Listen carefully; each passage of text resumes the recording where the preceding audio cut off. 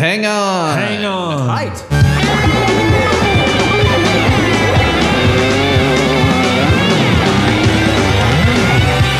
This might be a podcast. This might be a podcast. It might be Greg. It might be guest. And it might be Big Mess. Podcast popping in your ear. TMVP's everywhere. We can't be silent. We love they might be giants. And what are we gonna do with those laptops? This might be a podcast. This might be a podcast. This might be a podcast. This might be a podcast. This might be a podcast. Welcome to This Might Be a Podcast. Before we get to the episode, we've got a voicemail from our friend Ben Bird. Here's Ben. Hey, Greg, this is Ben Bird calling. I've been keeping up with the podcast, as you know, and I really enjoyed the venue songs. It's always great to hear from people who have been to the places that the songs are about. You learn a lot regarding those venues, and it's just something a little bit different from the usual episodes, which are, of course, excellent as well, but you kind of get a new insight into They Might Be Giants fandom and those specific places where the band has been to perform. So I enjoy those a lot. I hope everybody else does. And keep up the great work, man. I know it's a labor of love, but it's something that we all enjoy, and we all appreciate everything that you do. Happy Turkey Day, and depending on when this airs, happy Christmas. Both of those are usually referred to at various times as avoiding your family day/days. Anyway, talk to you soon, man. Bye. Thanks for the kind words, Ben, and thanks for letting me know you're enjoying the venue songs. I've been doing a lot of deep cuts in general lately, and it's always good to know that people are enjoying them. And yeah, I too really like hearing about people who have actually been to those venues, because I haven't been to any of the venues in the venue songs catalog. So yeah, hope everyone else is enjoying them too. And you can leave me a voicemail at 224-801-2930. Now on to the episode. Welcome to This Might Be a Podcast, the song-by-song podcast about the greatest band of all time, They Might Be Giants.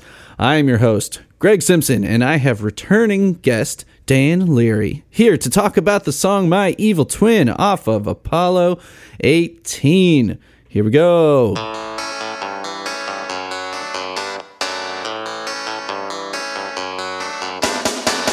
My evil twin, bad weather friend. He always wants to start when I want to begin. It scares me so, like I scare myself with that book of Nostradamus up upon my shelf. Playing hangman till the morning light, doing donuts on the neighbor's lawn, then sleep all through the day. Get up and start again. Dan, hey. Hi.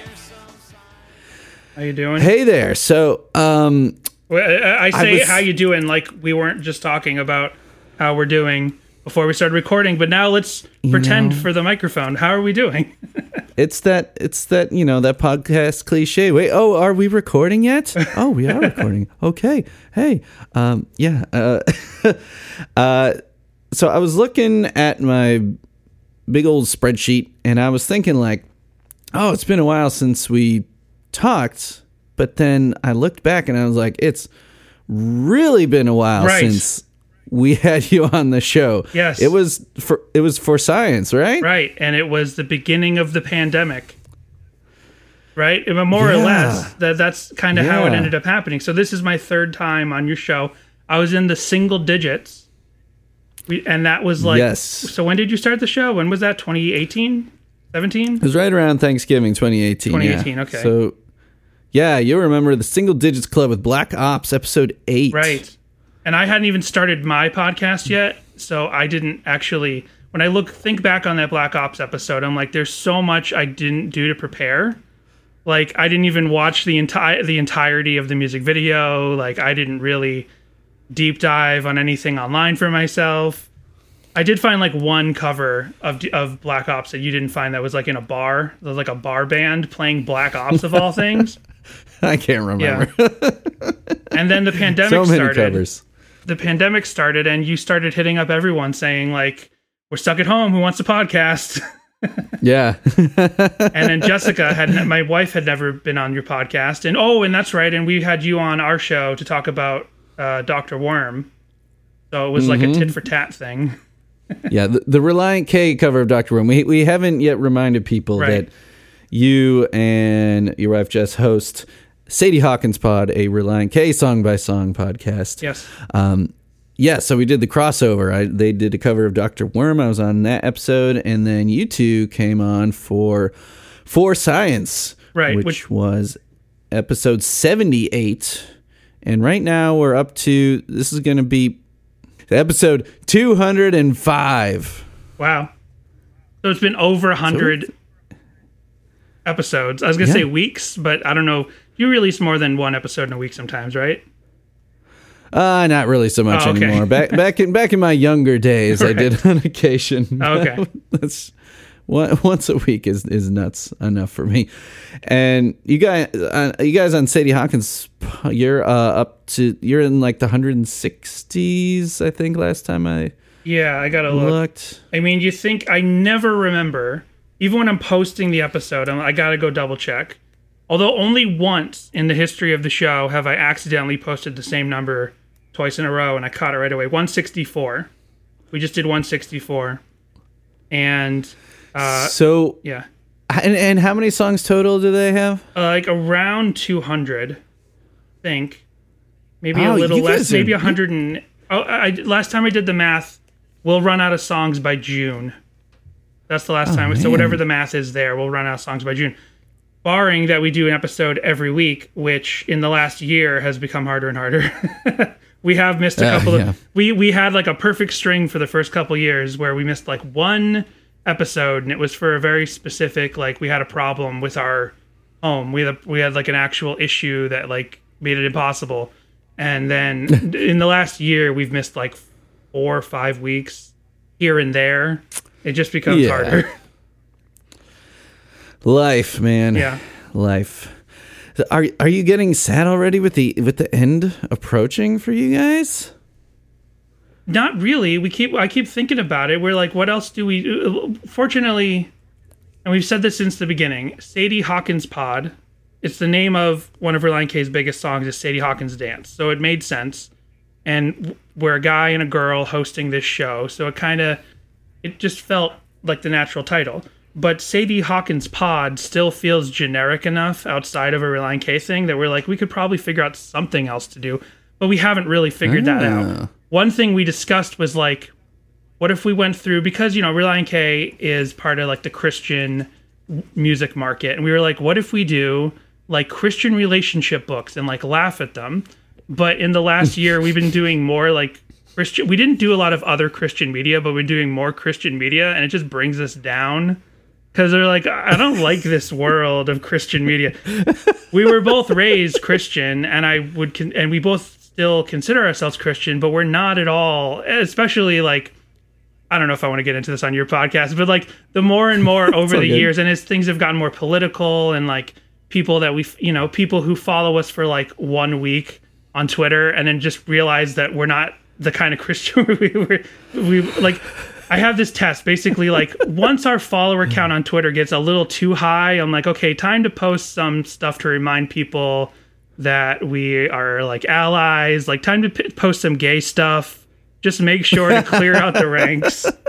So, we did, like, we recently did a Christian kids video, and it was supposed to be fun and happy and, like, goofy, and we'd laugh at the lesson and stuff. But by the end, Jessica was like, this is making me sad. Because they were making this one little girl feel bad because she wouldn't talk about Christ with her friends. We're like, this is just sad now. So we don't know if we want to do that as the continued post-Reliant K Sadie Hawkins pod. But we'll see. Why aren't you pushing Jesus on the non-believers? Little girl. Come on, it's for the cause. Well, hopefully Relient Yeah. K will come out with new music and save us from that inevitability of doing that with the podcast. Yeah, what's their latest album? Their 2016 album is the most recent, and it's called Air for Free. Yeah. Okay. And- So, yeah, it's been a minute. Yeah, well, okay, well, just for any Relient K fans out there, and I'm always like harping on this on Twitter and stuff when I see people talking about this way, but Relient K went nonstop from like 2000 to 2016, like nonstop. They toured, they released something every year for 16 years. And by 2017 was the end of that tour for 2016, and they were like, okay, let's finally take a break. And they took 1 year, they took 2 years. In one of those years, the lead singer did a solo album, and in the next year they just basically took off, and they would have been back in 2020 during COVID to do another tour, do a 20th anniversary tour for a particular album, and then COVID hit. So but during that time, most of the Relient K fandom was convinced that they secretly broke up. And we were like just curbing those like people saying that. We were like, there is no proof of this. There's no proof of this. They're at home. They're sheltering in place. Do you think they should just get in a truck and go play concerts in the middle of the street? But yeah, it has been a while since their last album, so it's 4 years now. Yeah. I mean, do they not? Are they not on social media once? They haven't tamped down those rumors themselves. They haven't directly addressed them, but they're getting more active on social media for the first time since their last album, because they had a tour this year. They had their first tour since 2017 was this year, but it was just kind of getting back on the road tour. And I think that they're probably just working on new music right now, but they're not going to talk about it until it happens. And then they're playing When We Were Young Fest 2 next year. Oh, right. Yeah. And they're probably, I'm also guessing they're going to have more tour around, leading up to that. So we'll see. Yeah. Yeah. Cool. You can hear about this on Sadie Hawkins Pod, where we did a special When We Were Young report episode talking about all the speculation. Did you go? No, Did you guys go to it? No, I wish. No. Or at least I wish I'd tried to go to the first one and then had the story of walking around Las Vegas with all the sad people in their emo attire. Yeah, walking around in the wind. Right. Yes. People would have heard your fandom story way back many, many years ago on the Black Ops episode. But you said you've got a little something to add. So my They Might Be Giants origin story has been kind of serialized over all my extended appearances, because my first time I was on, I talked about Tiny Toons. Obvious, everyone our age, Tiny Toons. And then I forgot to continue. I forgot to continue the story that day on the Black Ops episode, where it was really a babysitter who watched Tiny Toons with me, and she was like, "Oh, I know this band. I have their tape." And I was like, "You do? Can I borrow it?" And this is in 1992 or something, or 91. So it's like, I'm a kid. I can't just go to the store and get it myself. There's no internet as it is. I can't just get the music. So she lent me that tape, and I had it forever. And then when I had to return that tape, this is the part that I've never mentioned before, but I returned that tape to my babysitter, and I was like, I need a copy of that tape. And I guess I was 10 or 11. And I went to my grandma, who lived in our basement, and I was like, and I didn't have a lot of They Might Be Giants was the first pop music, popular music group I ever got into. We didn't have MTV in our home or anything like that. My parents blocked it because of the sexual nature of things. And, okay, so you had cable, just not MTV. Yeah, we had every other channel but MTV. And so I had no conception of Cinemax, oddly enough. Yeah. So I convinced my grandma to take me to Tower Records in Burlington, Massachusetts, where we lived, and buy a copy of Flood. And she was like, "You promised me there's no swears on this?" And I told her the truth. No, there are no swears on it. I've been listening to it for a year. There are no swears on this album. So she bought me that tape. And then part of the reason why I was thinking about this is because my grandmother just passed away this summer. So that was and I kind of forgot about that aspect of it until I was thinking of all the memories of her. And that was one of the most important, is that she helped entrench They Might Be Giants into my life, even though she had no idea what she was doing. She was doing that. Awesome, Grandma coming through with the TMBG tape. Well, I'm sorry to hear that. Yeah. I mean, was it something that had been coming for a while, or wasn't sudden, was it? It was like known that it was going to happen, but she didn't have. She had problems, and everyone was like, it could be any day, but it's not like she was. Yeah. When it happened, suddenly it happened quickly. It happened in a matter of days once it was clear it was going to happen. But leading up to that, it was like something could strike her at any time. Something could kind of happen. So we were all kind of like ready for it in a way. And I got to see her like a week before. No, wait. How long was it? 2 months? Less than a month. I saw her less than a month before, because I live in Los Angeles. She still lives in Massachusetts. And because of Relient K, it all comes back to these bands. Because of Relient K's East Coast tour that they had this year, we went to see the Boston show, because they didn't tour the West Coast where we are. And I went, and then we spent like multiple days with my grandma at that time. So I got to see her like a week or something before it happened. 2 weeks. That's good. Yeah. Yeah. Sorry to bring everything down right before. Right. No, it's just, TMBG and life just intertwined, Right. you know. But I think that's it for my origin story. I don't think I'll have any other secret piece of it in a future appearance. I think that's my whole origin story in 3 pieces. There we go. Yeah, it's a trilogy. And so we're talking about an Apollo 18 song, of course. If it was Apollo 18 Right. that you would have had your grandma buy for you, that would have been inaccurate, because we've got Son of a Bitch on iPalindrome. Right. So thank goodness, because Flood, nothing. Is there even like hell or anything No, like that? I don't think on so. Flood? Yeah, I think it's completely sparkling clean.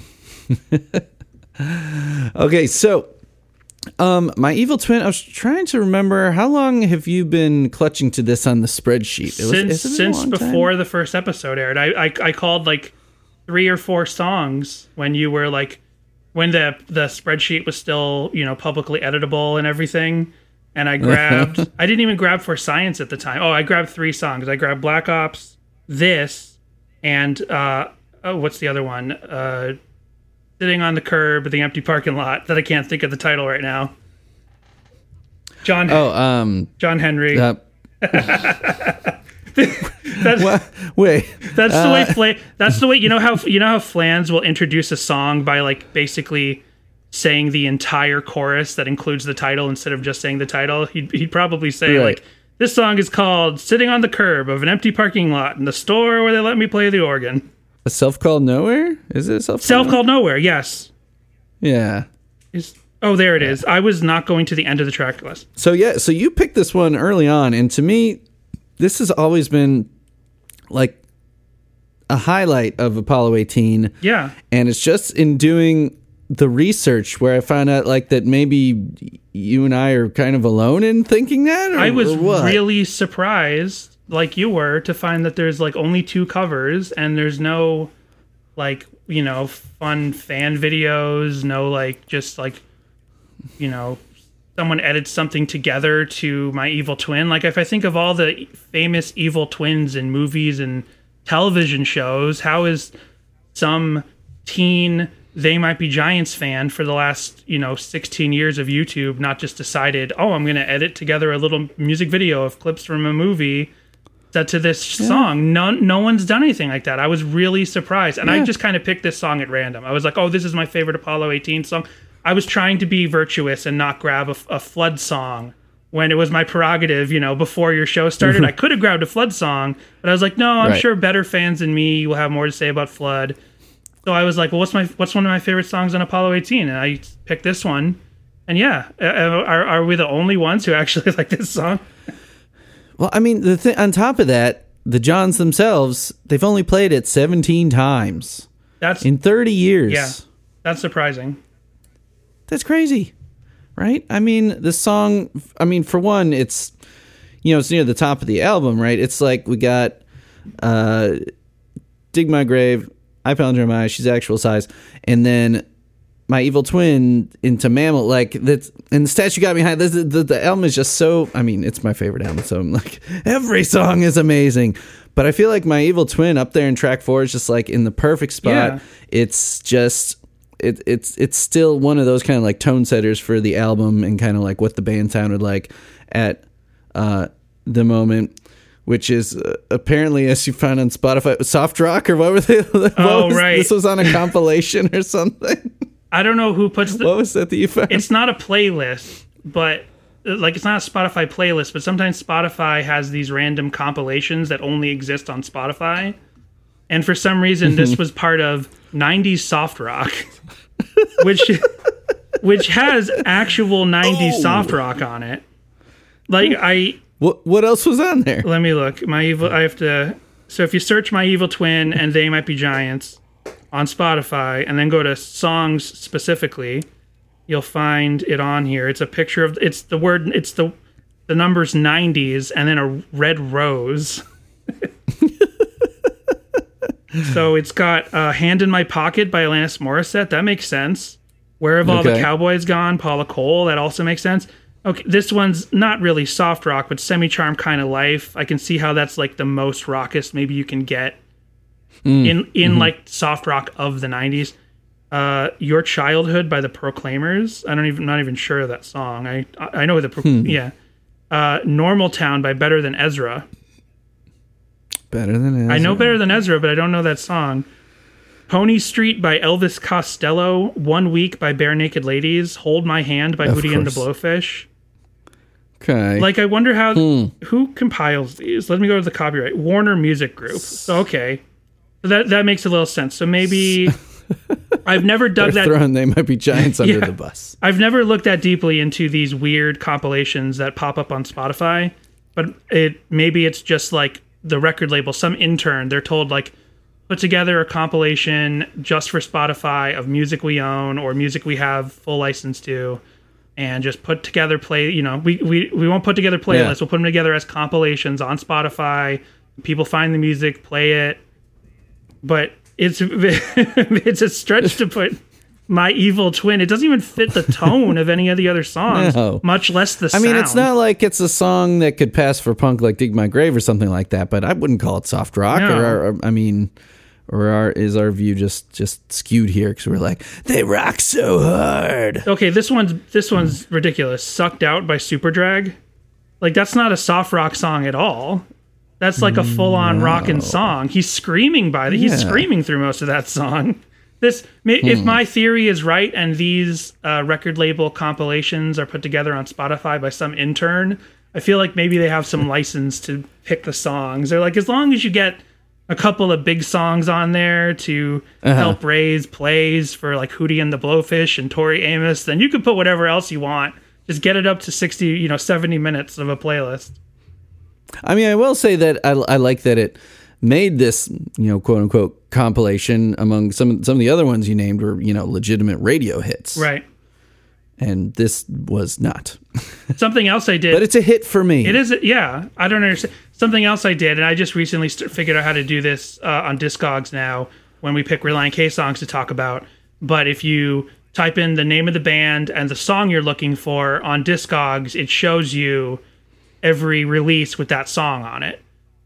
I did this with a Relient K song recently because there's this Relient K song where it's only the acoustic version is available on CDs, but there was a full guitar electric version that was only on iTunes, and I was like, there's got to be some random compilation or something where the rock version was available, and it was, and I used this Discogs hack to find it because it was a completely under the radar, like Stride Gum promo CD.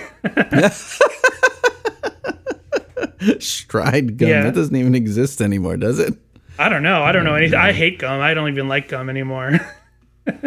Yeah, I don't chew gum either. Yeah. What do I know? But I typed in They Might Be Giants, My Evil Twin on Discogs, and the only thing that came up was all the different releases of Apollo 18 and promo releases and all those of Apollo 18, but no actual like single for it. It wasn't a B-side on anything. It wasn't in any real compilations.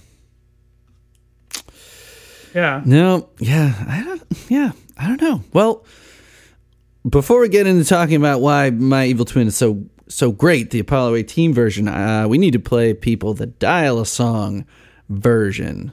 So I'm going to pop that in post right here.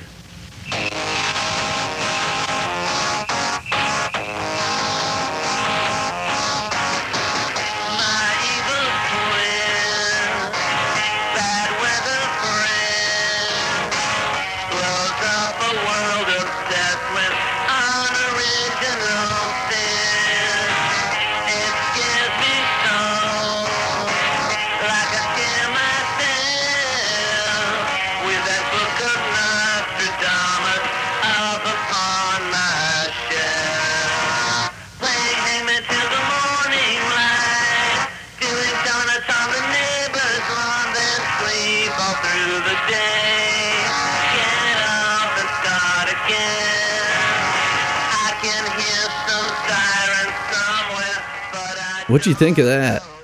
I like it. It's nice. It's fun. Actually, I like it up to a point. It feels like they didn't know how to end it.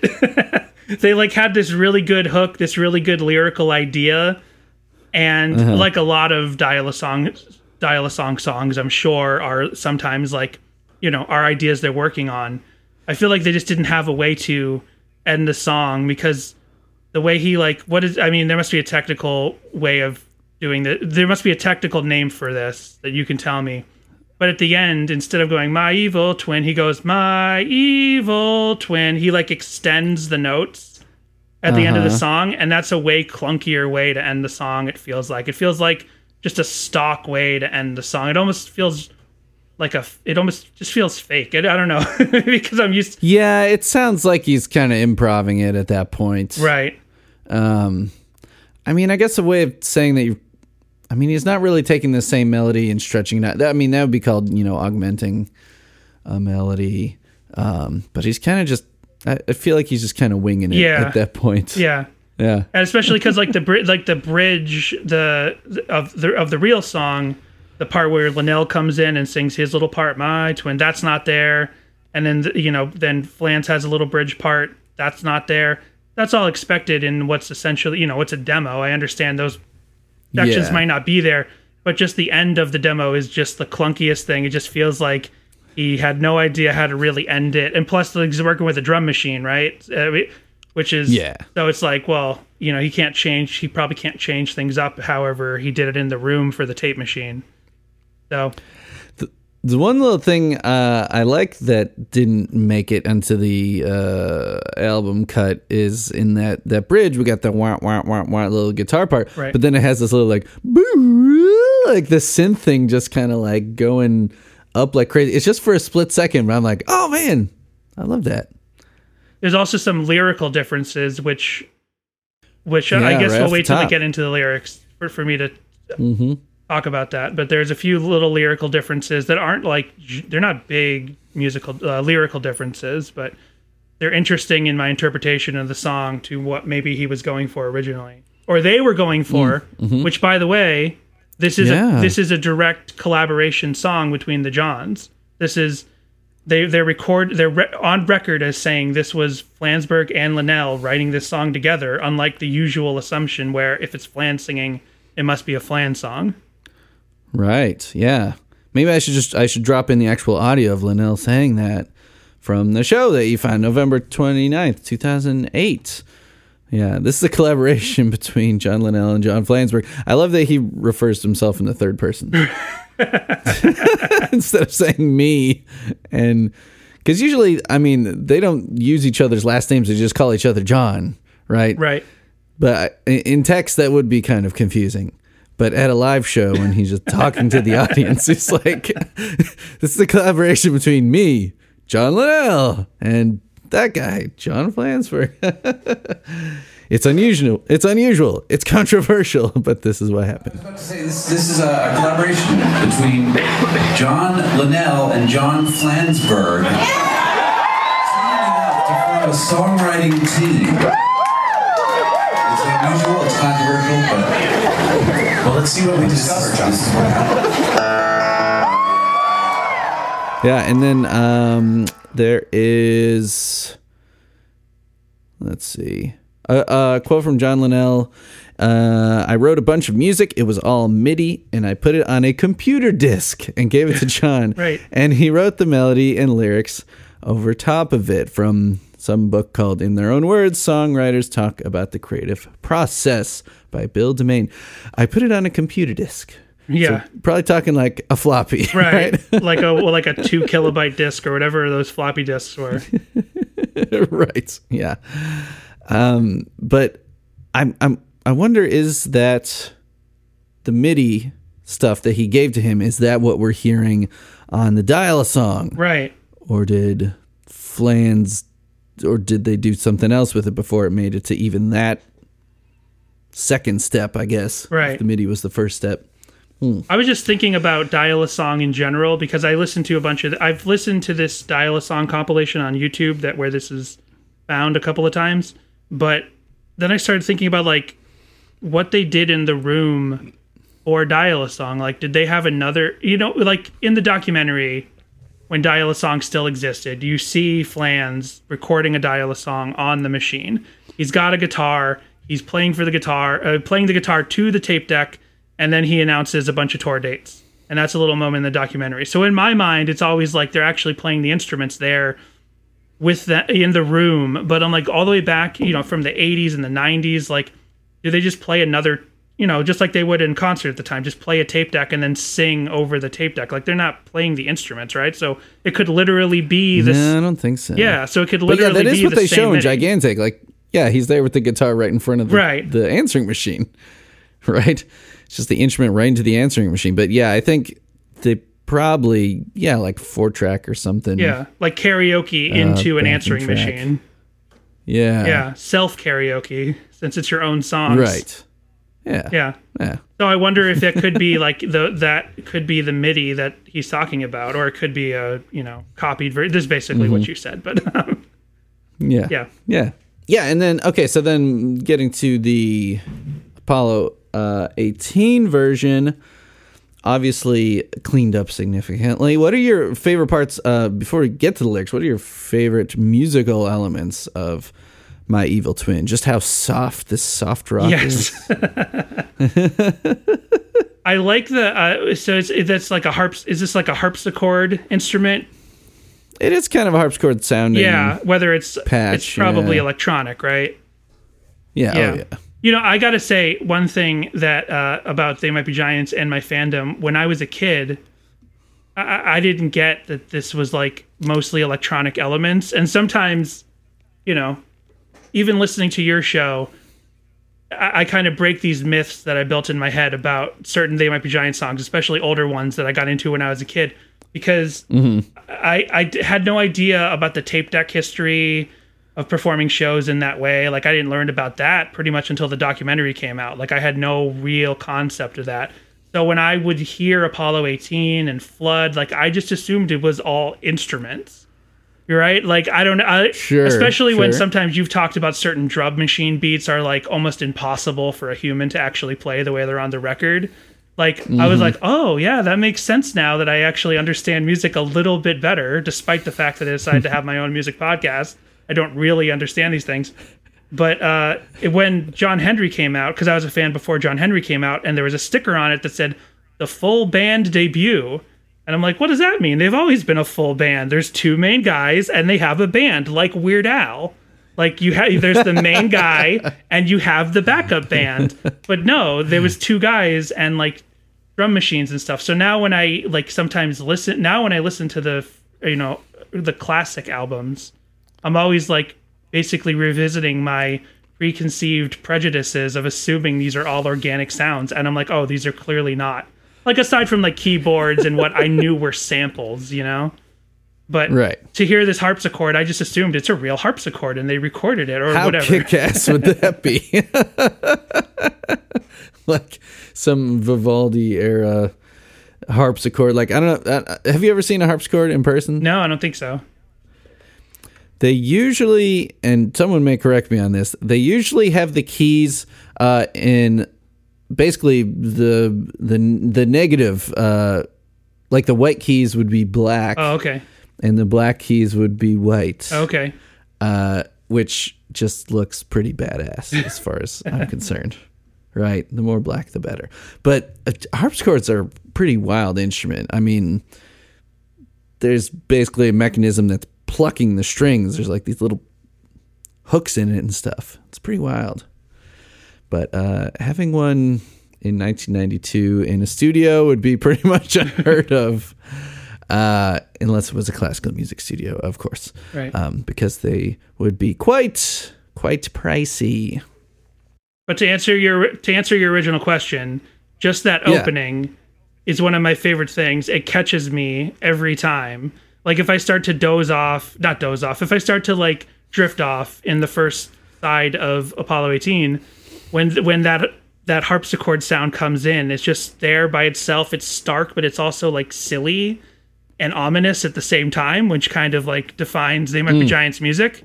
Just like it's a harpsichord, like you don't expect to hear this kind of like almost formal sounding thing played in a very playful way. And then the song is all about paranoid. The song is like a paranoid rock song. And so to open it with that way, I always feel like even when I was a kid, I just liked playing that opening back a couple of times before moving on with the rest of the song. And the way the guitar then kicks in the middle of that, you know, at the end of that intro, always very much arrested me. Yeah. I love the way the drum machine kicks in. I also like that it comes back to that at a point. We come back to the harpsichord later in the song, and it comes in even harder with the drum machine that second time around with those triplet fills, right into the big ending. I think the drum machine in this song is programmed really, really well, and I could see how a kid would be fooled into thinking that it's a real drummer. Right. I mean, these guys, it was their fourth album with drum machine, so they knew what they were doing right at this point. Yeah. And I don't think, well, like in Flood, there is sneakily some real drums on it. There is a real drummer on a handful of songs on Flood, but they play in such a mechanical way, like you'd almost never know. But I don't think there's any real drums on Apollo 18. I'm trying to think of the songs I've done so far, and I don't think so. I don't know if it was Elektra like, no, we can't afford that anymore. A real person? No. It's all drum machine, baby. I think. I love that we get accordion and keyboard. I love in those early days where you'd get multiple Linnells. Yeah. Like I feel now today with the full band and having two guitars and kind of more guys to fill the space, we're usually only getting like one track Linnell. So I like in these old ones where we're getting accordion and keyboard instead of making him choose. Right. Yeah.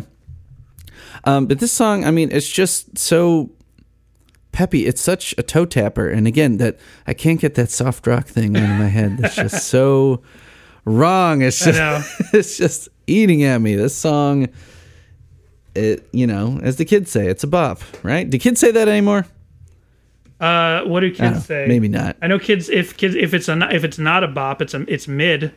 I recently let that sink into my head. I'm like, I've been calling more things mid recently. I like to deliberately find words like that are being used all the time and then repeat them around my wife and just make her sick. Isn't it the thing slay now? Slay, is that the thing? Oh yeah, that's the thing in fucks. That's also like that's been around for a couple of years. Just to say something fucks just because it's good, it doesn't mean it literally has sex, but man, the F word just, it has so many uses. It's like one of the most versatile words in the English language. And you guys still don't curse on your podcast, do you? No, well, we bleep it out. Yeah. Oh, right. And now it's, right. Didn't I do like a long string of curses you did. on your show intentionally? We just like, because we started the podcast and we had no idea what our audience was going to be.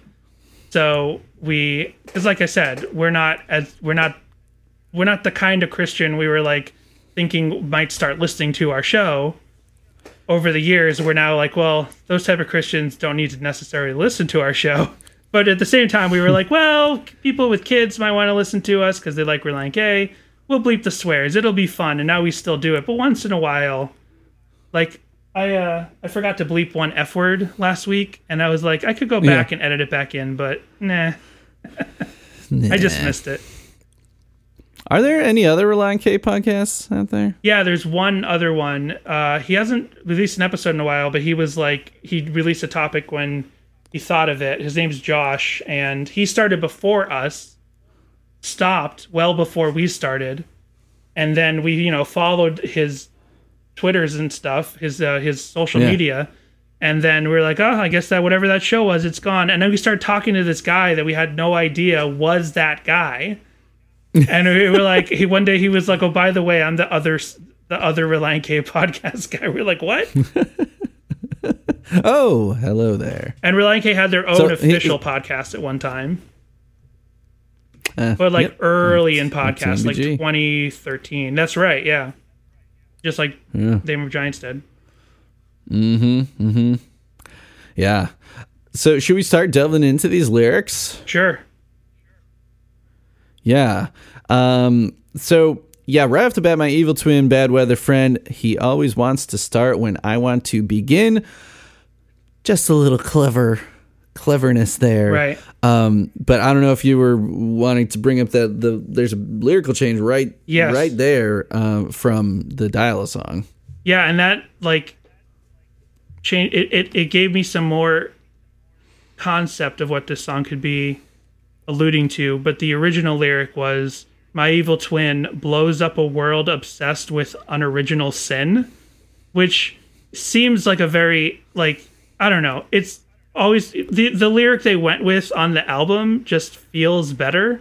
Like the Dial-A song one just feels like it's kind of like being verbose for the sake of being verbose. It feels a little forced and over the top, right? Whereas this is kind of a fun song that leads you into this possible narrative of him having an evil twin and the paranoia that surrounds that. Like when you start out the song with, my evil twin blows up the world, obsessed with unoriginal sin, you're like, you immediately would have felt like you were in some different kind of song if they had stuck with that lyric. Because we'll still keep going through the lyrics, but my basic interpretation of this is like, no, I don't want to get into that yet, because I'm sure everyone's interpretation is like, this is a Fight Club thing. He doesn't really have an evil twin. He is the evil twin. He's imagining it. He's or whatever, or he does have an evil twin or whatever. There's a couple of They Might Be Giants songs where there's like an implied duality to the same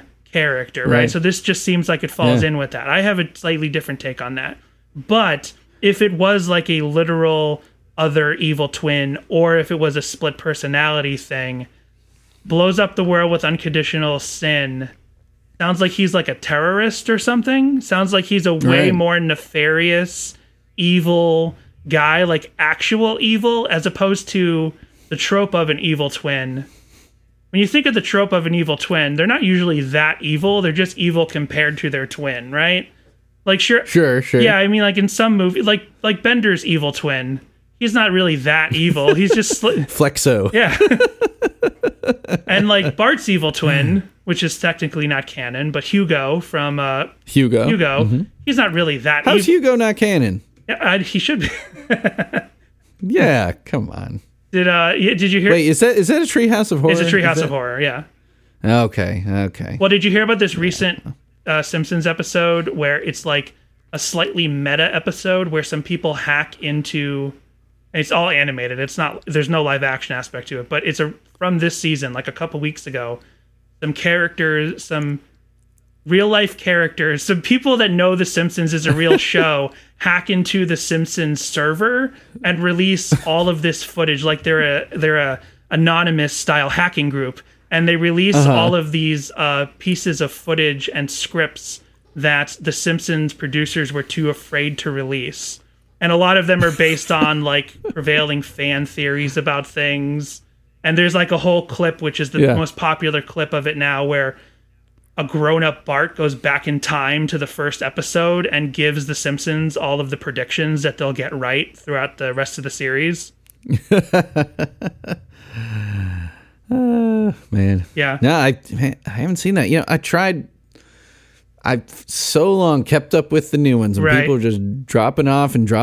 But about 4 years ago, I got behind, and then was Why just like, catch up? "Oh, I'm too behind now. I can't possibly catch up," and then just haven't watched since. I'm pretty And I much feel in the like same spot. A bad Simpson. I honestly, I was at the same spot. I only heard about this because I get Simpsons YouTube analysis pushed to me by the algorithm all the time, and it was people analyzing that episode. I haven't seen the episode. I've seen the YouTube analysis of it and comment on it. But I just bring this up to say they could have used that opportunity to say Hugo was in canon. Hugo's a real character, which my whole point of bringing up Hugo is he's not really that evil. He's the evil twin, so they lock him up immediately. He never actually did anything evil, to the point where it turns out that Bart was the real evil twin. So how evil is an actual evil twin most of the time? Not very evil, just evil compared to the main character. So in this case, I think with the demo, they made the evil twin, with the Dial-A-Song, they made the evil twin too evil, and they pulled that back by fixing this opening lyric. Right. He always starts when I want to begin. Oh, that little skimp. It scares me so, like I scare myself with a book of Nostradamus up upon my shelf. Do you know anything about Nostradamus? I only learned about him during 9/11, and I never continued to research him after that. Wait, 9/11? What?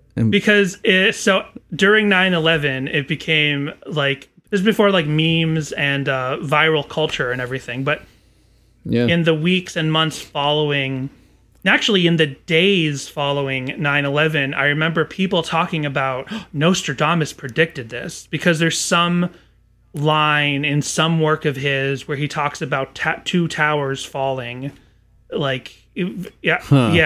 So this became a thing almost immediately after 9/11 that Nostradamus, I almost said Nosferatu, that Nostradamus predicted 9/11. And I worked at Barnes & Noble. I was 19 when 9/11 happened. No, I was 18. I was just about to turn 19. I was working at Barnes & Noble, and then like the next day or 2 days after 9/11, all our Nostradamus books were sold out because people were like, the answers are in here. And that's all I've ever learned about Nostradamus. If we had all been reading more Nostradamus, we could have avoided the nation's greatest tragedy. Yeah, it sounds like scholars have pretty much tried to, undo all of the things that he predicted anyway. Right. But yeah, it sounds like at the time he was kind of like an oracle. Right. Yeah. Now the way you try to be an oracle is you open a Twitter account, you tweet a whole bunch of things that are likely to happen, and then when that thing happens, you delete all the tweets around it. Like that's a thing that people will do. Like, I'll try, like a less nefarious version of that would be like predicting the next Star Wars title. So you start an account, you have an account, you tweet a whole bunch of possible Star Wars titles, and if they happen to pick one of the ones you picked, you delete all the other ones, and you're like, look at this. I predicted it 2 years before they released the movie. So why is a book of Nostradamus scary up upon his shelf? That's what I'm not sure of. Is it just do you ever fear knowing too much about the future? Because I know that's an anxiety of my wife's. And a little bit of mine. A little bit of mine. Did you ever feel like prophecy, like predestination? Just earmuffs. Because she's sitting over here on the couch and now I'm talking about one of her anxieties. No. Oh, she's running away. She's running off to the bathroom. She's going to close the door, put her hands over her ears, and just sing until we're done. But like sometimes like predestination and knowing too much about the future and feeling like you're trapped in something that's destined to be. And I guess if this is a paranoid character who is possibly imagining his evil twin to some extent, or has personified himself into an evil twin, or might have the evil twin and it makes him paranoid, Or his evil twin might actually be a nice guy, and he might be the evil twin in a Hugo situation. So he's projecting the evil onto his twin, and he's paranoid because of it. He might feel like a book of Nostradamus frightens him because he's like, what's it going to tell me I'm locked into? What prophecies? Like a closed time loop, like Lost. Yeah, right. Like sometimes like you're there's no what happened and you're stuck and there's no changing the future. Yeah, I like that take. So then we get to playing Hangman till the morning light. Now, Hangman, a relatively innocuous game of letter guessing a word, though you do. It is funny that kids play this, that you draw a stick figure being hung. But here, are we talking about playing as a real hangman? Right. An executioner. But then we got the doing donuts on the neighbor's lawn, which is just like a teen prank. Right? Right. See, do you ever drive across people's lawns? No, not on purpose, like maybe by mistake or yeah. And I've never done a donut on someone's lawn, like purposely ruin their landscaping to get back at them. Yeah, I don't think I ever personally did a donut, but I used to hit people's recycling bins on the curb, bounce them back into the yard. Back with the old minivan, and I know my mom and dad are listening. Yeah, I don't know if I ever told them that. Used to hit people's trash cans and stuff like that. You know, after a night out skateboarding, all those, sober teen pursuits. All completely. That's sober. what happens when you don't drink. You end up a hooligan destroying things.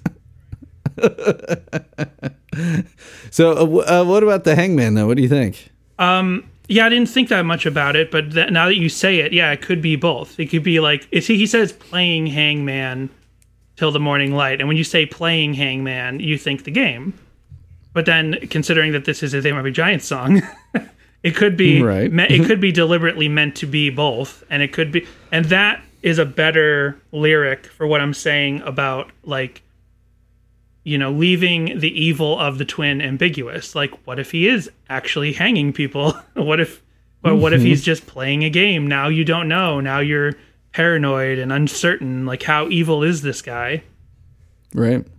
Mm-hmm. I just always thought it was just a game. I always thought it was just like, until I started thinking more about this song this week, I was like, I think his evil twin is just his own, his own inability to get stuff done. Like, he blames everything on, like, sleep all through the day is the next lyric. But right. I have more thoughts on that now as we continue. Okay. Yeah. All right. Yeah. And like, we get a couple things like he feels like people are looking for him. We've got a line about sirens here. Right. We've got searchlights. And then the searchlights are looking for an alibi. He's looking for an excuse. But I'll be home by then, which I always thought was I'll be home by 10. And I always thought forever. And I always thought searchlights or what did I think it was? Searchlights look for an hour. Yes, that's it. Searchlights look for it. The searchlights look for an hour, but I'll be home by then. Yeah. Right. I always thought it was search for an hour, and then I found out it was alibi, and I'm like, oh yeah. I found it out from the one of the covers. I was like, oh, that's the lyric. Yeah, from Kai probably because he sings so clearly. Yes, we will get to you, Kai. I know that you're listening. I love the line getting into, I guess what would be like the second verse. Or chorus. I don't know. My evil twin. I don't know what the chorus and the verse is in this song. They're all, there's no repeated lyrics, really. My friends have seen him hiding underneath my skin. Right. Okay. So this is definitely one of those big tells that'd be like, okay, he's the evil twin. Right. Right. And I also thought about then sleep all through the day, which also might kind of imply that, like, when he's one guy, he's asleep. When he's the other guy, he's also asleep. The other guy's asleep inside the same body. So one of them is sleeping all through the day because the other one's in control. Yeah. Yeah, the one personality takes over. And I should step back and say that when it comes to They Might Be Giants songs, I don't actually like overanalyzing them, but I'm allowing myself Too to. bad. I know I'm allowing myself to do that here. I'm very much a lyrical agnostic about most They Might Be Giants, and sometimes when I see, it never hits me too badly with your podcast, but like when I would, when your guest gives their idea of it, I'm like, okay, that's their idea. But when I look at this might be a wiki and I see interpretation, sometimes I get mad because I'm like, no.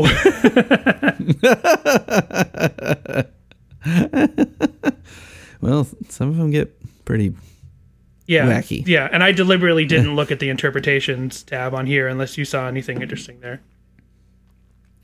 Well, I did look a little, and the one thing I looked at was okay. So then the next part, who cut the arm off the voodoo doll that resembles a Republican president from long ago? A couple people say that George Bush, the senior, obviously, came up with this phrase voodoo economics and describing the policies of Ronald Reagan, who at the time they were up against each other in the primary. They later became running mates and president and vice president. But yeah, so there were a couple people that said this, that I mean, even though when the song came out in 92, Reagan had only been out of office for 4 years, but so the Republican president from long ago, I don't know if that throws that out the window, right? But I thought that voodoo thing was pretty curious. I see right here that the voodoo economics quote from George H.W. Bush is from 1980, which makes sense because that's when they were running against each other. But yeah, I mean, I guess that's possible. I kind of just interpreted. I didn't think any deeper about it than what I always assumed before this week, but I just assumed it was just like They Might Be Giants love presidents, they love history, they love American history, and it just made sense that they just mention the existence of presidents. Like I know the politics of They Might Be Giants are pretty well known. You know what I mean? And I know that with our climate the way it is now, to say cutting the arm off a voodoo doll of a Republican president is a pretty loaded lyric. But at the time, I feel like it would have been relatively innocent. You know what I mean? Like they could have said Democrat, but it wouldn't have fit the measure of the melody. Yeah. Who cut the arm off the wait, I'm not even saying it. The voodoo doll that resembles a Democratic president. It wouldn't have worked. Nah. I always had in my head Nixon, just because they seem to have a thing with Nixon. Right. But yeah, I don't know. I thought that the Bush thing was pretty curious. And the line is that they rip the arm off the voodoo doll on the Dial-A song. Tore the arm. Is it tore? It's tore, I think. And it's not cut. Yeah. They changed it from tore to cut the arm off a voodoo doll, which... If you have a voodoo doll, you're probably just going to tear it off. Or was it tear? I don't remember. It was tear, tore, or pull. And he cuts it, which are all essentially the same lyric. But and instead they cut it off, which I'm like, if you're playing with a voodoo doll, you probably would tear the arm off it, right? But I guess maybe you need scissors. Probably. Yeah. Scissors to get the cut going. I guess it depends, how sturdy of a voodoo doll is this that we're talking about? What kind of material are we talking here? Yeah. I'm looking at presidential arm injuries. Just nothing. Google doesn't give me anything immediate. Specifically, right? The arms. I need to know about the arms. Yeah. Presidents with major arm injuries.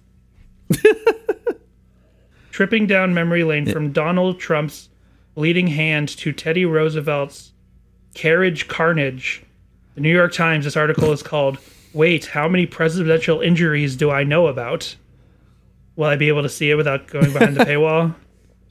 By Katie Weaver, January 24th, 2019. So this is just an article about someone who knows about a lot of presidential injuries.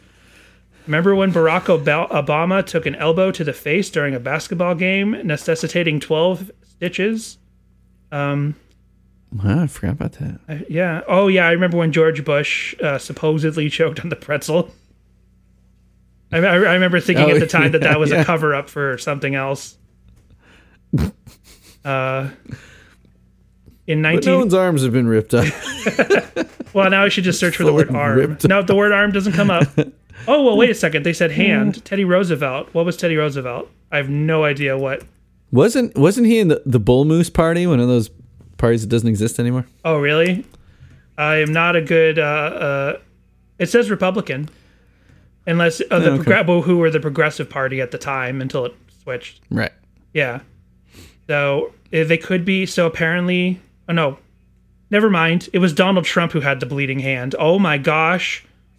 Donald Trump had a bleeding hand. This song is a Nostradamus prophecy in and of itself. I mixed it up because... Right, we got Simpsons did it, and They Might Be Giants did it. Here we go. The subheadline said, "Tripping down memory lane from Donald Trump's bleeding hand to Teddy Roosevelt's carriage carnage." So I mixed up who had the bleeding hand. Huh. Oh, well. I don't think I tried on the podcast to figure this out and didn't come up with anything. No. So then the next little bit, I'd hate to see you leave because I've grown so grateful for the blame you saved me from. This kind of points to the theory that it's like a split personality or something, because then it's like he's getting treatment for it or taking medicine for it or something like that. Right. And he doesn't want the evil twin to go. Right? Yeah. Something like that. Yeah. Or or part of his mind is like, I want to do these evil things, like play hangman and sleep all day, but I need someone to blame, so I'm blaming my evil twin. Like, that wasn't me, that was my evil twin. Yeah, and what you had said about the one personality sleeping while the other one is in control, that just jump to the very end there. I know someday I'll meet him, but I don't know where or when. The one can't meet the other because they're the same person. Right. Yeah. Mm-hmm. I also just always got a kick out of the the end of the bridge. I know he looks like me, hates work like me, and walks like me. He's even got a twin like me. Just like looks like me and walks like me. Like you could have said like talks like me and walks like me.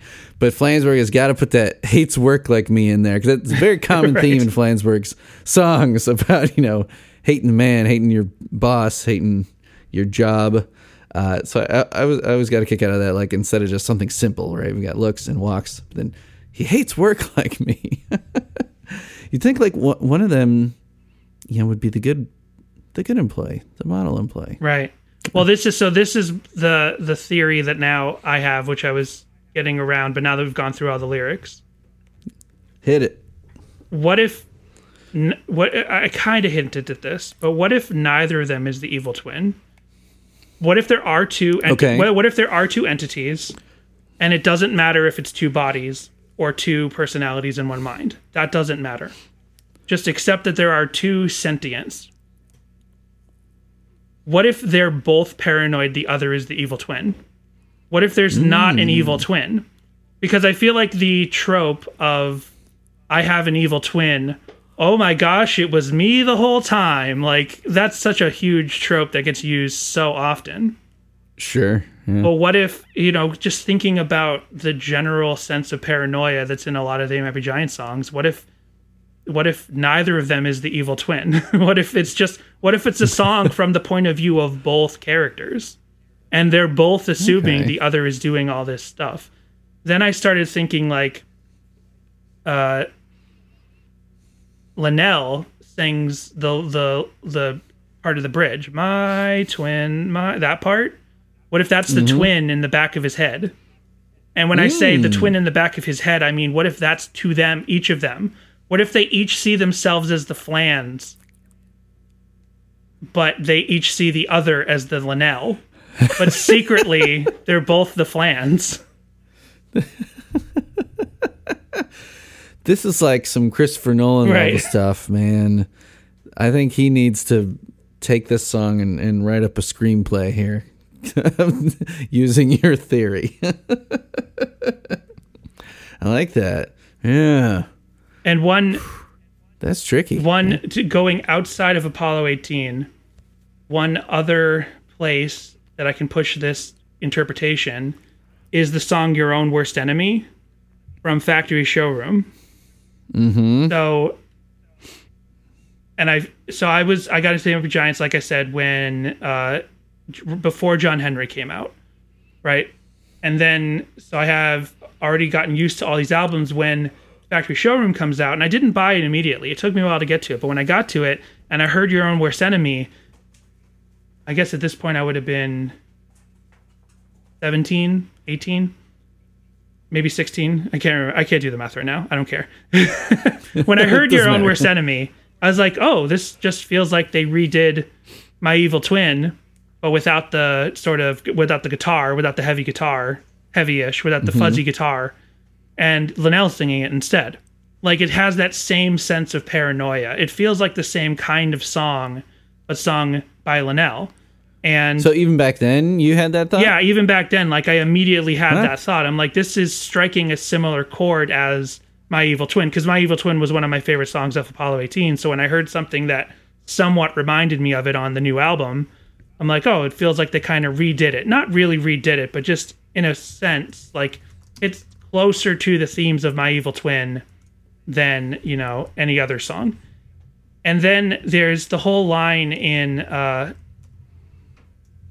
Your Own Worst Enemy where Linnell sings Full Bottle in Front of Me. I won't make this into a Your Own Worst Enemy episode, I swear, but it's cool. Yeah. You can dabble. Where he sings Full Bottle in Front of Me, which is a spoonerism of full frontal lobotomy, right? He sings Full Bottle in Front of Me, and after many glasses of work, I get paid in the brain. And I'm like, that's a Flansburgh lyric.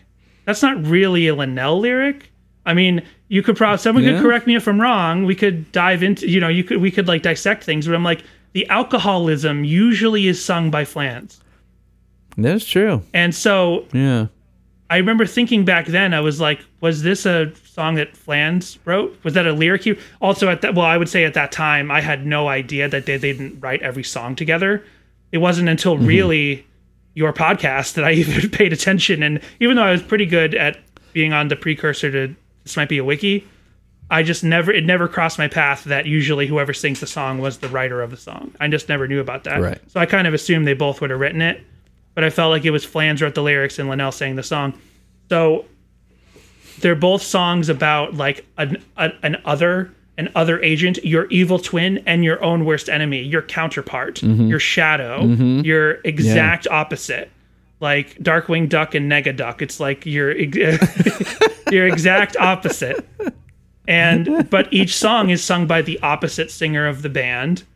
And I'm already getting into this whole thing where My Evil Twin is possibly, narratively, when Linnell's singing his part of the bridge, that's the other twin. And is this like the same character? Is this the point of view of the other twin? Is this just a whole nother thing? I mean, factually, I think it's just a coincidence. Yeah. But this is what I'm reading into it. It's too bad we don't have a Flans vocal pop up in Your Own Worst Enemy, right? Like we have Linnell pop up in My Evil Twin. Yeah, I mean, the songs are only, they're only 4 years apart. Yeah, that's true. Oh, yeah, that's true. Man, when I think about it as a kid, 4 years is a long time. You know what I mean? Like, those were different. All of high school. Yeah, those are different, entirely different eras. But for some reason in my mind, now you say they're 4 years, they're only 4 years apart. I'm like, oh my God, you're right. Yeah.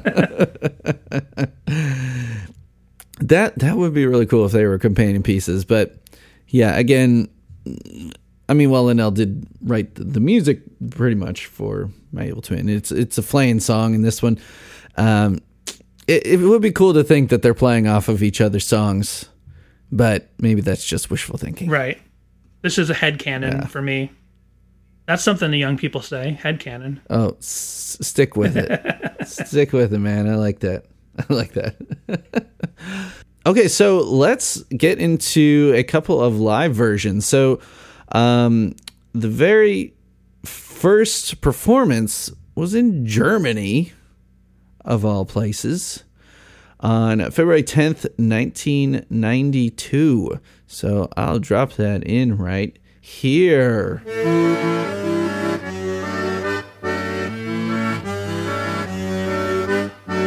My evil twin, bad weather friend.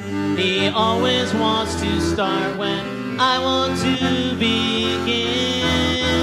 It scares me so, like I scare myself, with that book of Nostradamus up upon my shelf. Playing hangman to the morning light, doing donuts on the neighbor's lawn, then sleep all through the day. Get up and start again. I can hear some sirens somewhere, but I don't know why.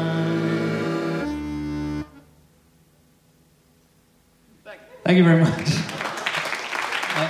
I had a funny feeling about that. On the record, there's this wild guitar solo that starts there, and it washes over the audience in this intense way. But since there was no guitar, we just got lost in the moment. You'll just have to use your imaginations for that particular moment. So we got just accordion and vocal. Did you like that?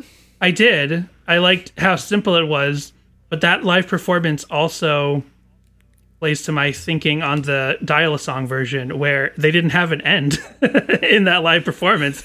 Like, they just kind of stopped. They just fucked it up, right? Yeah, well, they fucked it up, but it's like they just kind of stopped.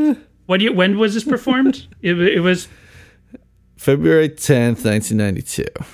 So, and when did the album come out? Let me see. Apollo 18 came out March. So it's a month before. March 20th, 1992. Okay, Yeah, so the before. song on the album is definitely solidified. It's recorded by then.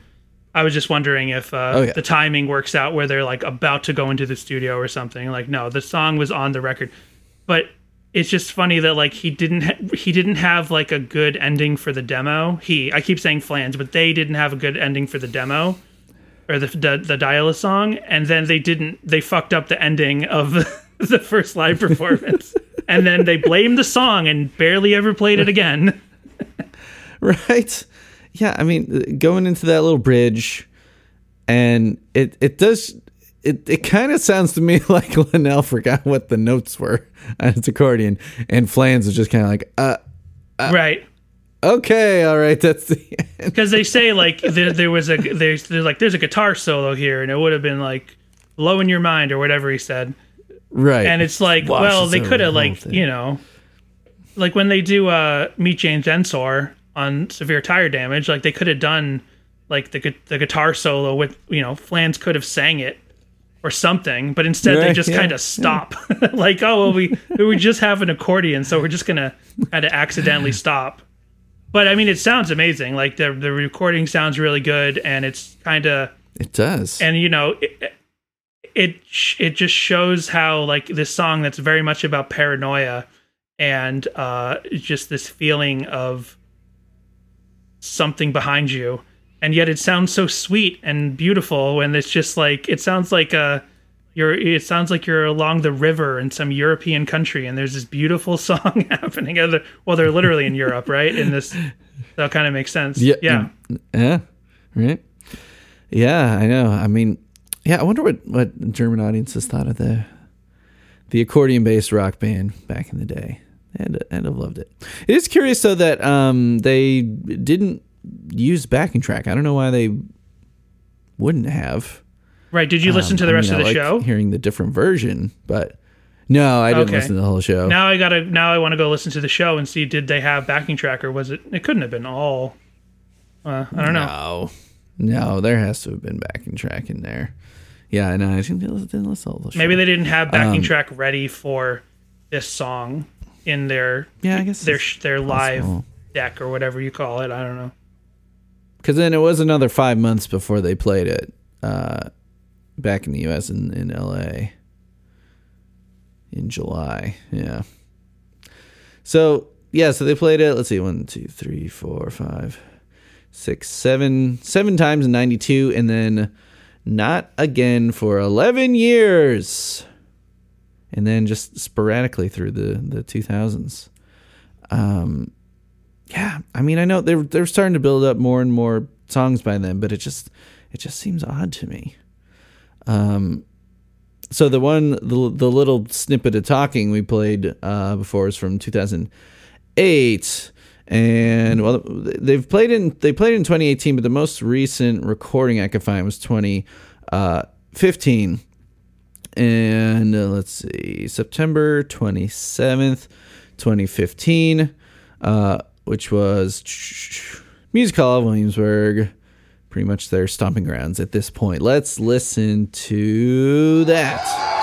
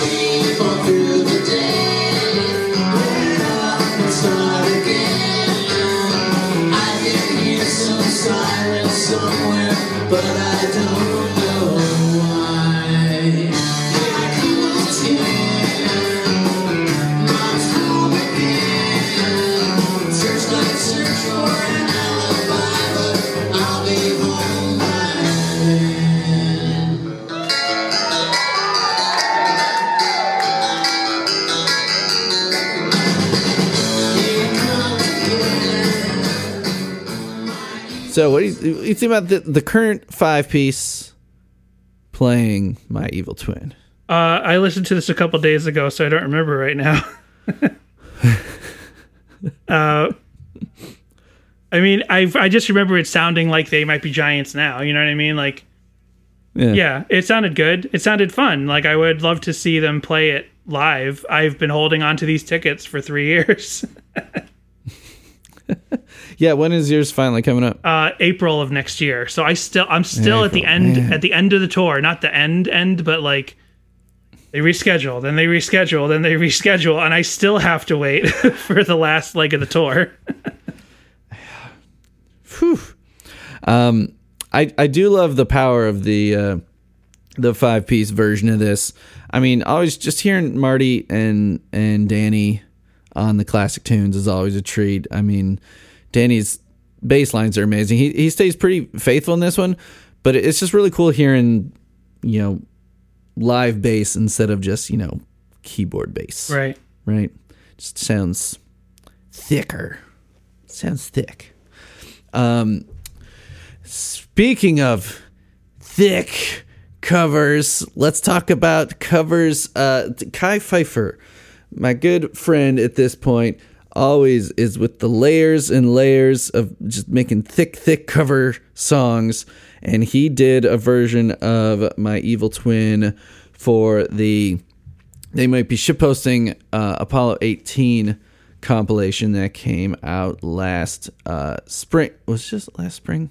Hold on, let me see. Yeah, just back in March. Let's listen to Kai's Evil Twin.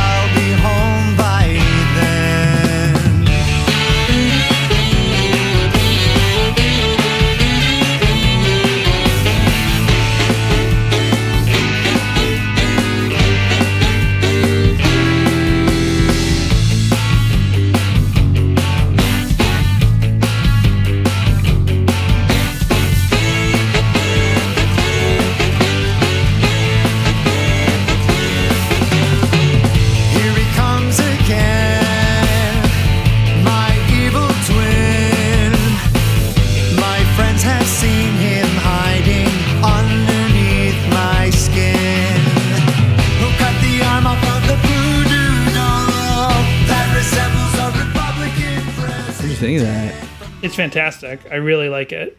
I like both the covers, but I mean, I like this one better for sure.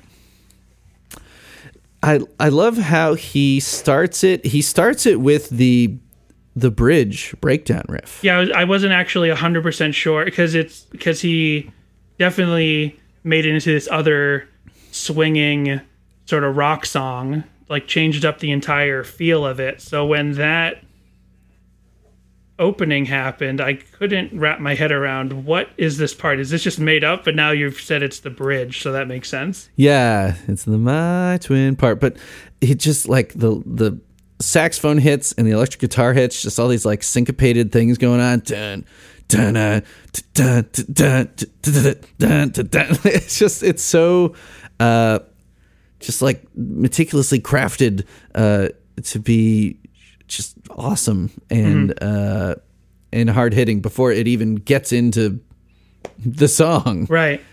Yeah. And it's funny since the opening of the intro of the original song is like one of my favorite parts, or it's historically been one of my favorite parts since I was a kid. And to really change that up into something just as effective, but in a whole different way is pretty cool. Yeah. He completely messes with your favorite Yeah. intro. Making it into another favorite intro. And as always, him adding, there are harmonies on the original, but he's like so just laying them on those harmonies, 2-part, 3-part harmonies. Kai is just an amazing vocalist and does not disappoint on this one. Now, our next cover. So Kai's is very finely crafted and put together. Right. This next one is pretty wild. It's also good, listen but to, it's different. Yeah. Douglas Stank on YouTube. Let's see, what's the YouTube channel called here? The YouTube channel is Chuckles Chuck Chuck. Chuckles Chuck Chuck on YouTube. Douglas Stank cover of My Evil Twin. Let's listen.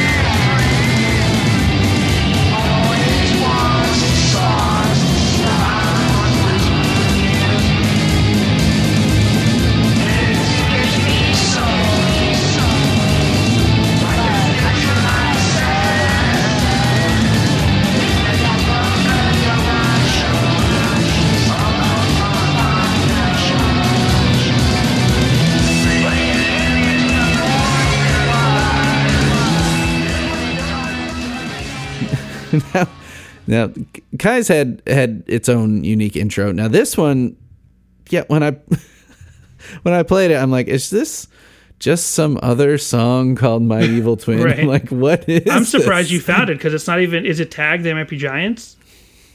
It doesn't mention it. No. Yeah. No, it was. I had to scroll like past the break on YouTube, and just happened to click on it. And I'm like, oh, this is something else. I'm like, wait, let me skip forward 30 seconds. And it's like, because the song's like 2.5 minutes. This is 3 minutes 40 seconds. There's like all this extra shredding at the beginning. And it basically it's makes into I don't know our avant-garde subgenre names properly, but it basically kind of makes it into like a noise punk thing. Is that what this is? Yeah, I mean a little metally too. There's like double tapping solos and stuff like that. There's like double tapping going on like underneath the singing. Is this what the Melvins sound like sometimes? I don't know. I don't know. The Melvins are kind of more sludgy than this. I hope. Yeah, though it's so like it's got like technical flourishes, but it also is so just like kind of loose. Yeah. Like, somehow at the same time. There's one Relient K cover that's kind of similar to this that I really, really love because they basically, not sludgy, but they made it into they took the first song from Air for Free is called Bummin', which is like a straight ahead rock song. It's not really a pop punk song, but it's like a straightforward, pretty quick, pretty fast rock song. And then these people on Bandcamp just took it and made it into like an awesome, like loose, not very tight punk song. And I was like, this is fantastic. And like nobody knows about it. I always try to push it on our social media and nobody cares. I'm like, no, you guys got to care about this. It's the greatest. And I don't even know I can't even credit them right now. But if you type in Bummin' Relient K on SoundCloud, then you'll find it. But yeah, I like when because like I was basically, you could tell from the fact that I'm like, who does this sound like? Like I like sort of challenging avant-garde rock, but I will have flourishes with it, and I never actually memorize who sounds like what or anything like that. You know what I mean? So I'm bad. Yeah. It's like something I always want to get into, and when I get into it for a couple of days, I enjoy myself, and then I go back to like polished, clean pop rock. yeah. This one, it's wild. It's pretty fun though, and also quite fun video. There's that's fantastic. That makes it like art. A little kid running around with a fake sword, and like I don't know, 2-3 adults there that are just letting them chop into him and then falling over dead. Right. And this kid is just having a blast. There's something out in the field. There honestly was something like very artistic and just like mesmerizing about it, because like it seems like they just took a iPhone video of this kid playing with a sword, just a fun day out in the park, but then somehow putting it to this sludgy, somewhat, ominous sounding cover to a song that already lyrically is very paranoid and ominous.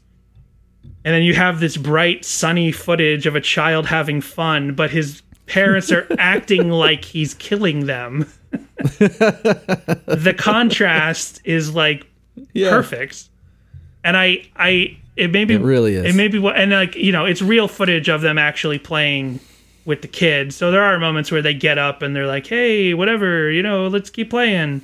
But if like it was cut perfectly where like the parents didn't get up. Or I was just thinking like this would be a great idea for a music video overall. Like a kid going around having fun with like a Nerf sword and like, but when he hits people, they actually fall over and don't get up. And he doesn't get the concept. I mean, this sounds dark. A little bit. But I swear, give this to like, I don't know, my references for music video directors are stuck in the 2000s. Give this to Michel Gondry or someone, and I swear it'll be a really dark but twee music video. That would be fantastic. Now, these were the only covers that we could find, which is just it's blowing me away. And really, the Douglas Tank one is from 2020 and Kai's is from 2022. So like, what? No one had covered and put this up online. I wouldn't at think all, a single until 2 years ago. I wouldn't think a single Apollo 18 song would not be covered, or at least have something on YouTube for it. Right? Yeah. It's bizarre. But you went ahead and made us a little something. Right. Do you want to explain what's coming up here? So this is something, sometimes when we come across a Relient K song with no covers or fan content of any kind, I'll try to do something with this website that's called rave.dj. Or just Rave DJ. But it's actually, instead of .com, it's .dj. Rave.dj. And it was actually, I learned about it from David Park, who hosts Jimmy Eat Pod. It's a pretty regular segment on Jimmy Eat Pod where they will try to take the song that week and try to match it to something in Rave DJ. But I only use it once in a while. It's basically an AI mashup generator. You pick 2 songs available on YouTube. There's a limit, like it can only go up to like a 5-minute song or something, maybe 6 minutes. and you pick 2 songs, and then the AI tries to mash those songs up. And Yeah. I've had some pretty great success of pairing some Relient K songs to things, and I've tried to just make like other fun, ridiculous mashups just to like share on my social media. I couldn't really get this song to work with a lot of stuff. I tried dozens. The way I use the website Yeah. is I just open multiple tabs and I just type them all in, because then it starts processing over there somewhere in the Rave DJ headquarters, right? And then once it's Right. once it's done, once it's matched up, then it sends it to that tab for me to play back, and they all just came back as mush. Like, that's the problem with Rave DJ, is it's only trying to mash up studio tracks. It doesn't try to splinter them itself. It doesn't try to remove any elements from either track. It can only take the solid studio tracks and try to layer them on top Right. of each other. What I think it does, I don't know this for certain, but what I believe it does, just because I've tried so many different things, is I think the AI analyzes the sound waves and looks for the beats and then matches those up, because one song will almost always be slowed down or sped up to match. Right. And yeah, then I matches the think it tempo, also looks sure. for repeating sound waves that it can identify as the verses and choruses, because sometimes it magically knows when to drop in the chorus on top of like the bridge of the other song. So I think there's other priorities that it figures out how to do that. So I couldn't really get this working with anything, because I think the time... Do you know what the time signature is on this song? Because... I mean, it's just in It 4/4, is. but I think maybe the lengths of the different sections are. There's that double Throwing hit it off at the or end of something. every measure, though, right? Dun, dun, dun, dun, dun, dun, 2, dun. 3, 4, 1, 2, dun, dun. Yeah. I think that might have thrown off the AI and thought there was another beat in my Evil Twin than actually was there. So the song you ended up with was "It's Tricky" by Run DMC. Yeah. When in doubt, And- try to. When I figured out when nothing is working with Rave DJ, go pick a relatively sonically sparse dance or hip hop song, because at least it can try to match up those beats, and then it's Yeah. not two melodies in conflict with each other. Right. So without further ado, let's check out. What did you title this? My Tricky Twin. So yeah, let's check out this mashup. Here's Rave DJ mashup. My Tricky Twin. Here we go. My evil twin, bad weather friend. He always wants to start when I want to begin. It scares me so, like I scare myself. With that broke up Nostradamus,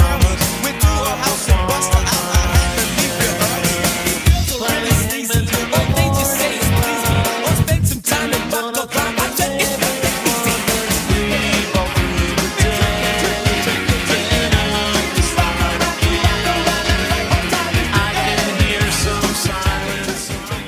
It's pretty wild, man. I dig it. Yeah. Oh, there's one part that I thought lined up in particularly well. Yeah, that happens with the Apple. That happens with this app a lot, where sometimes an entire track or an entire mashup doesn't work, but there'll be a split second or a chorus where it works perfectly, and then it goes out of sync again. Right, right. The neighbor's lawn part. Right. The way the little fill or the little buildup on It's Tricky kicks in is pretty epic. Yeah, the sections of the different songs are definitely different lengths, because they do kind of bleed into each other in interesting ways. But it almost, in a way, it's kind of like how we were talking about how early Drum Machine, They Might Be Giant stuff would be like something that like a human wouldn't come up with. Right. And then here we got these insane drums going along with and against each other. That's just like, man, that could have been a beat that one of the Johns programmed back in the day. Nice. Thanks for putting in time on that, man. I hadn't heard of that website. That was it's pretty wild. One time, one Relient K song we took was we did a song off their demo, which is a song they never did anything else with afterwards, and it's like a crunchy Fat Wreck style pop punk song. Like they were much more skatey on their first demo, and there was absolutely nothing for this song. So I'm like, well, we need some sort of content. So at some point in that episode, we suddenly mentioned Keyless, my milkshake brings all the boys to the yard. So I tried mashing those up, and it worked really, really well. And I'm like, great, I got social media content for this week. Would you like to play what you consider your most successful TMBG rave mashup? Yes. So what do we got here? So this is Don't Let's Start mashed up with the Cha-Cha Slide. And I downloaded the file because Rave DJ will upload it to YouTube for you. But in this case, the first couple seconds came out to nothing. And I was like, oh man, this didn't work. But then suddenly it lines up and it's magic the whole way as far as I'm concerned. So I downloaded it myself, cut out those first couple seconds, and then it ended up sounding like this.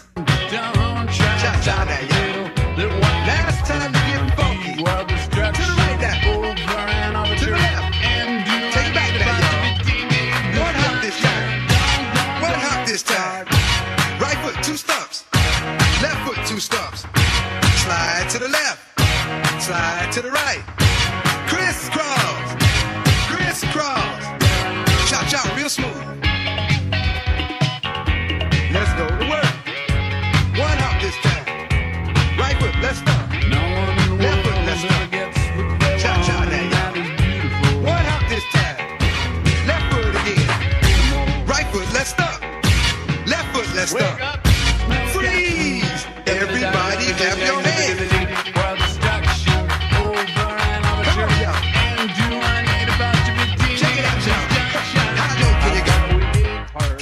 Nutty, man. Cha-Cha Slide. Sometimes I just so funny.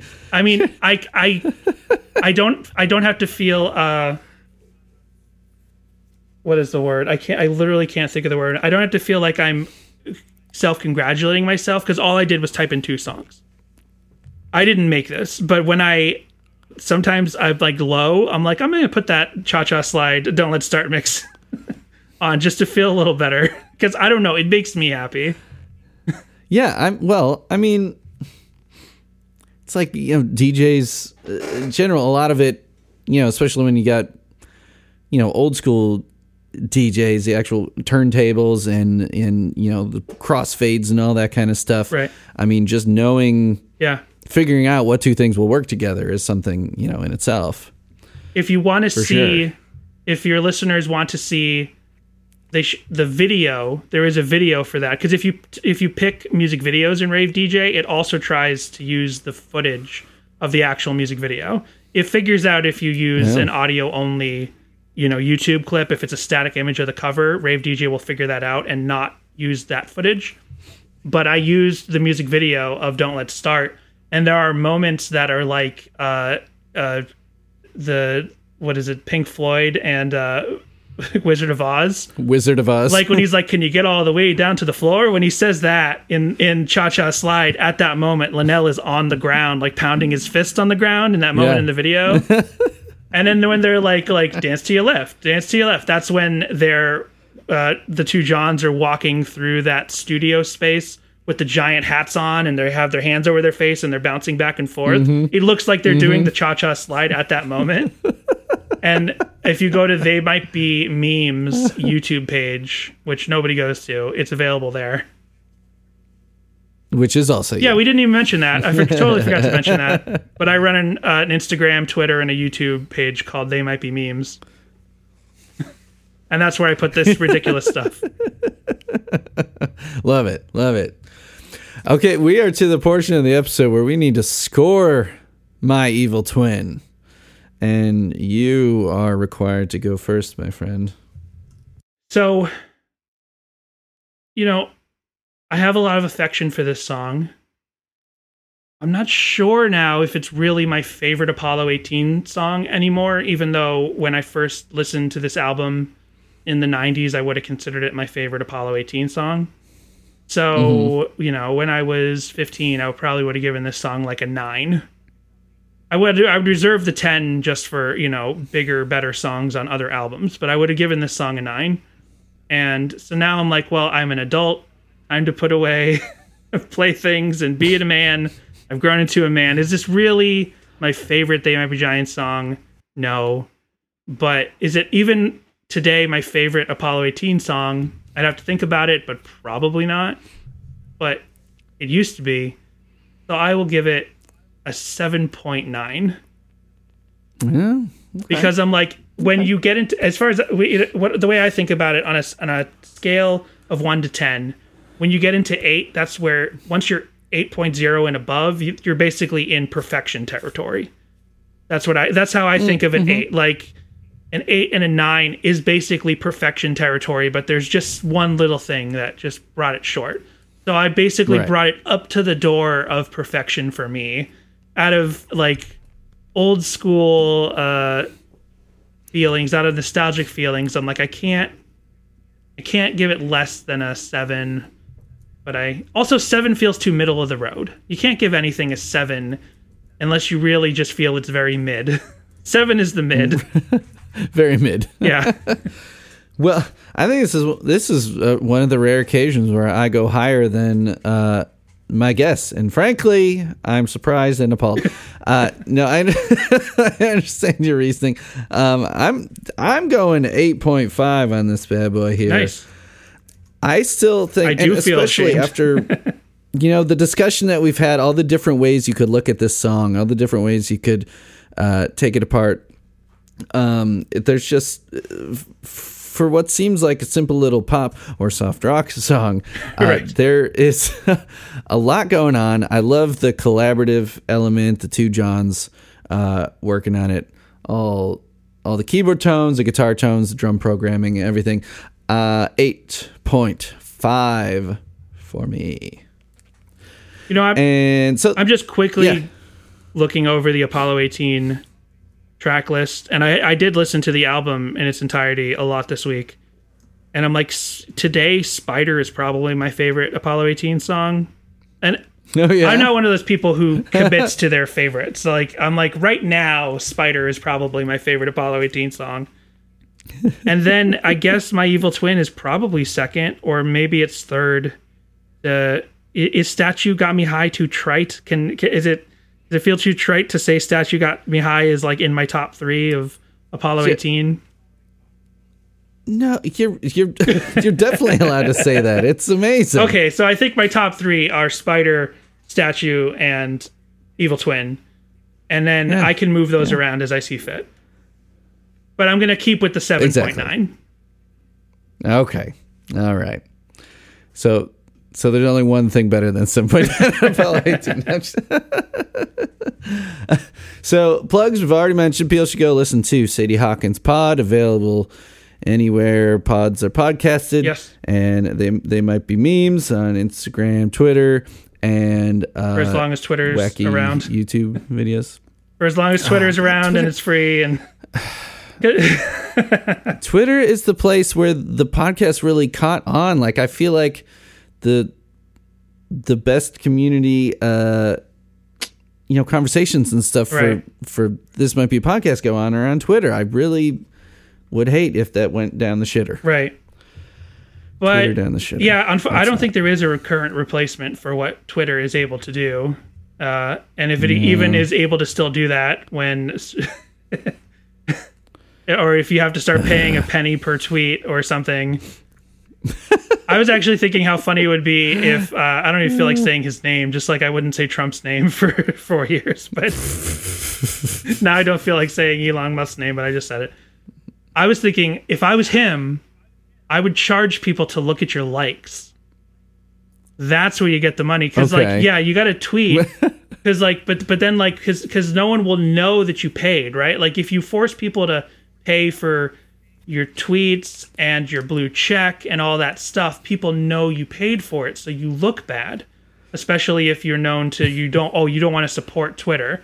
I'm not. By the way, I'm not on Elon Musk's side at all. I'm just saying, if I was Elon Musk, I would make you pay like a penny per view at who liked your stuff, because you got to pay, or 25 cents, because no one's going to know you paid, but you want to see someone liked my stuff. Someone, I got 50 likes today. Oh my gosh, something I have is got a ton of likes for me, but I can't look at it unless I pay $2. And then you pay the $2. It's an interesting concept. Wow. This is not something I really care about that much. I just thought about it today. It's just a thing I randomly thought about today. Yeah, I just hope he doesn't totally fuck it up. Right. But anyway, oh boy. Sadie Hawkins Pod is also on Twitter. Sadie Hawkins Pod is the handle for Instagram, Twitter. We're also on TikTok. You really use it that much. Oh boy. Then They Might Be Memes that one got complicated. Just type in They Might Be Memes and you'll find it. It's They Might Be Memes on Instagram. Yeah. It's TMemeBG on Twitter because someone else already had the handle. Bastard. Yeah. And then I also do MXPX memes, which was kind of my start in rock-based meme stuff. And rock-based meme. Yeah. You do a lot of memeing. You're solid memer, I guess. Yeah, so This Might Be a Pod, of course, still on Twitter at the moment. At This Might Be a Pod, Instagram, all the places. If you want to support the show more, you can go to patreon.com/thismightbeapodcast and write me with your thoughts. This might be pod at Gmail, or call in at 224-801-2930 and leave a voicemail. Dan, so good to have you on again after such a long break. Yeah. Good to be back. I think this is the last song that I might have on your list, not counting the one that I gave up, A Self Called Nowhere. So who knows? You're free now. Yeah, I'm free to pick another one. I'm free. Or you're free. Yeah. You're free total if you want. But if you'd like to do another one, you've definitely passed the test. Yeah. The threes. You've now let's go past the trilogy. I have an episode. I have an episode in the single digits, the double digits, and 3 digits. So I feel like I'm in a pretty good club. I have to figure out who else is in that club, the 1, 2, 3 club. The 1, 2, 3 club. You can only have a maximum of 9 people in that club. Yeah. It's very exclusive. Yeah. This is a cool place to be here in the TMBP VIP room. All right. Okay. All right, Dan. Thanks again, man. Thanks. And let's do it again. Yep.